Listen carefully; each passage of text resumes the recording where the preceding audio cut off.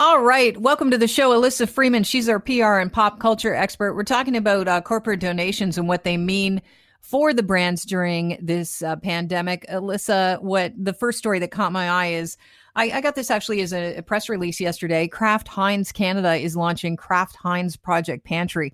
It's an initiative to support food banks in Canada. They're going to donate 1 million meals and also personal protective equipment for those working on the front lines at the food banks, which, the CEO from that food bank says that the fact that they're getting personal protection is huge. It's necessary. And they're so happy that Kraft Heinz is concerned about the safety of their staff who are giving to other people out of the goodness of their heart, because people volunteer to work at food banks. And Kraft Heinz Canada they're working overtime. They've got a plant in Montreal that is going 24/7 in order to supply food. Some of their staff have come out of retirement to help support production. That can't be a bad thing.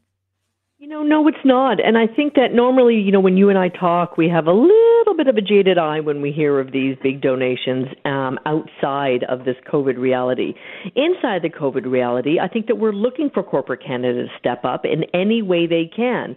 If it's through retooling their plants, if it's being able to distribute more of their food product, if it's the ability to do both, I think it's great. Sometimes people, like we talked, I think you talked to the CMA last week, and that was a pure monetary donation in some very, very necessary areas. Here you have product.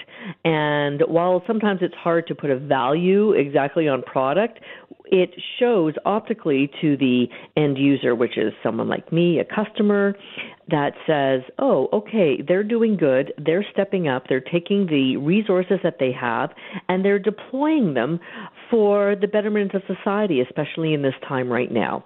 So honestly, the halo effect of these companies is real. So when I am shopping, going down the aisle one way with my mask and gloves, and I am looking, for a product, I will, I'll look at Kraft Heinz and listen, I'll lean over and grab a ketchup and feel good about it. So there is a direct effect. There's sort of like a trajectory, right? There's the thought, there's the action, and then there's the feel-good effect. And that feel-good effect can really last a long time.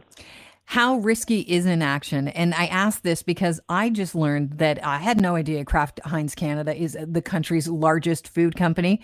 When I heard that, I thought, well, it's risky not to do something, because what if somebody points to Kraft Heinz Canada and says, hey, what are you doing for the country during this pandemic? Well, that is an excellent point, Kelly, because sometimes companies or people are noticed more by their absence than they are if they're filling the space. So if you haven't filled the space, and it's, what you say is something very similar to when it was a wartime effort, and, you would see, let's say, an able-bodied man walking the streets who really should have been, suited up. Why aren't you in the war? Why aren't you helping the effort? So corporate Canada, it's really incumbent upon them to give back, especially for all these years of, yes, providing product, but also making money off of hundreds and thousands of Canadians that buy a popular condiment. So I would absolutely expect every all those top 20 companies and more in corporate Canada to step up, and people are going to be looking to see what they're doing.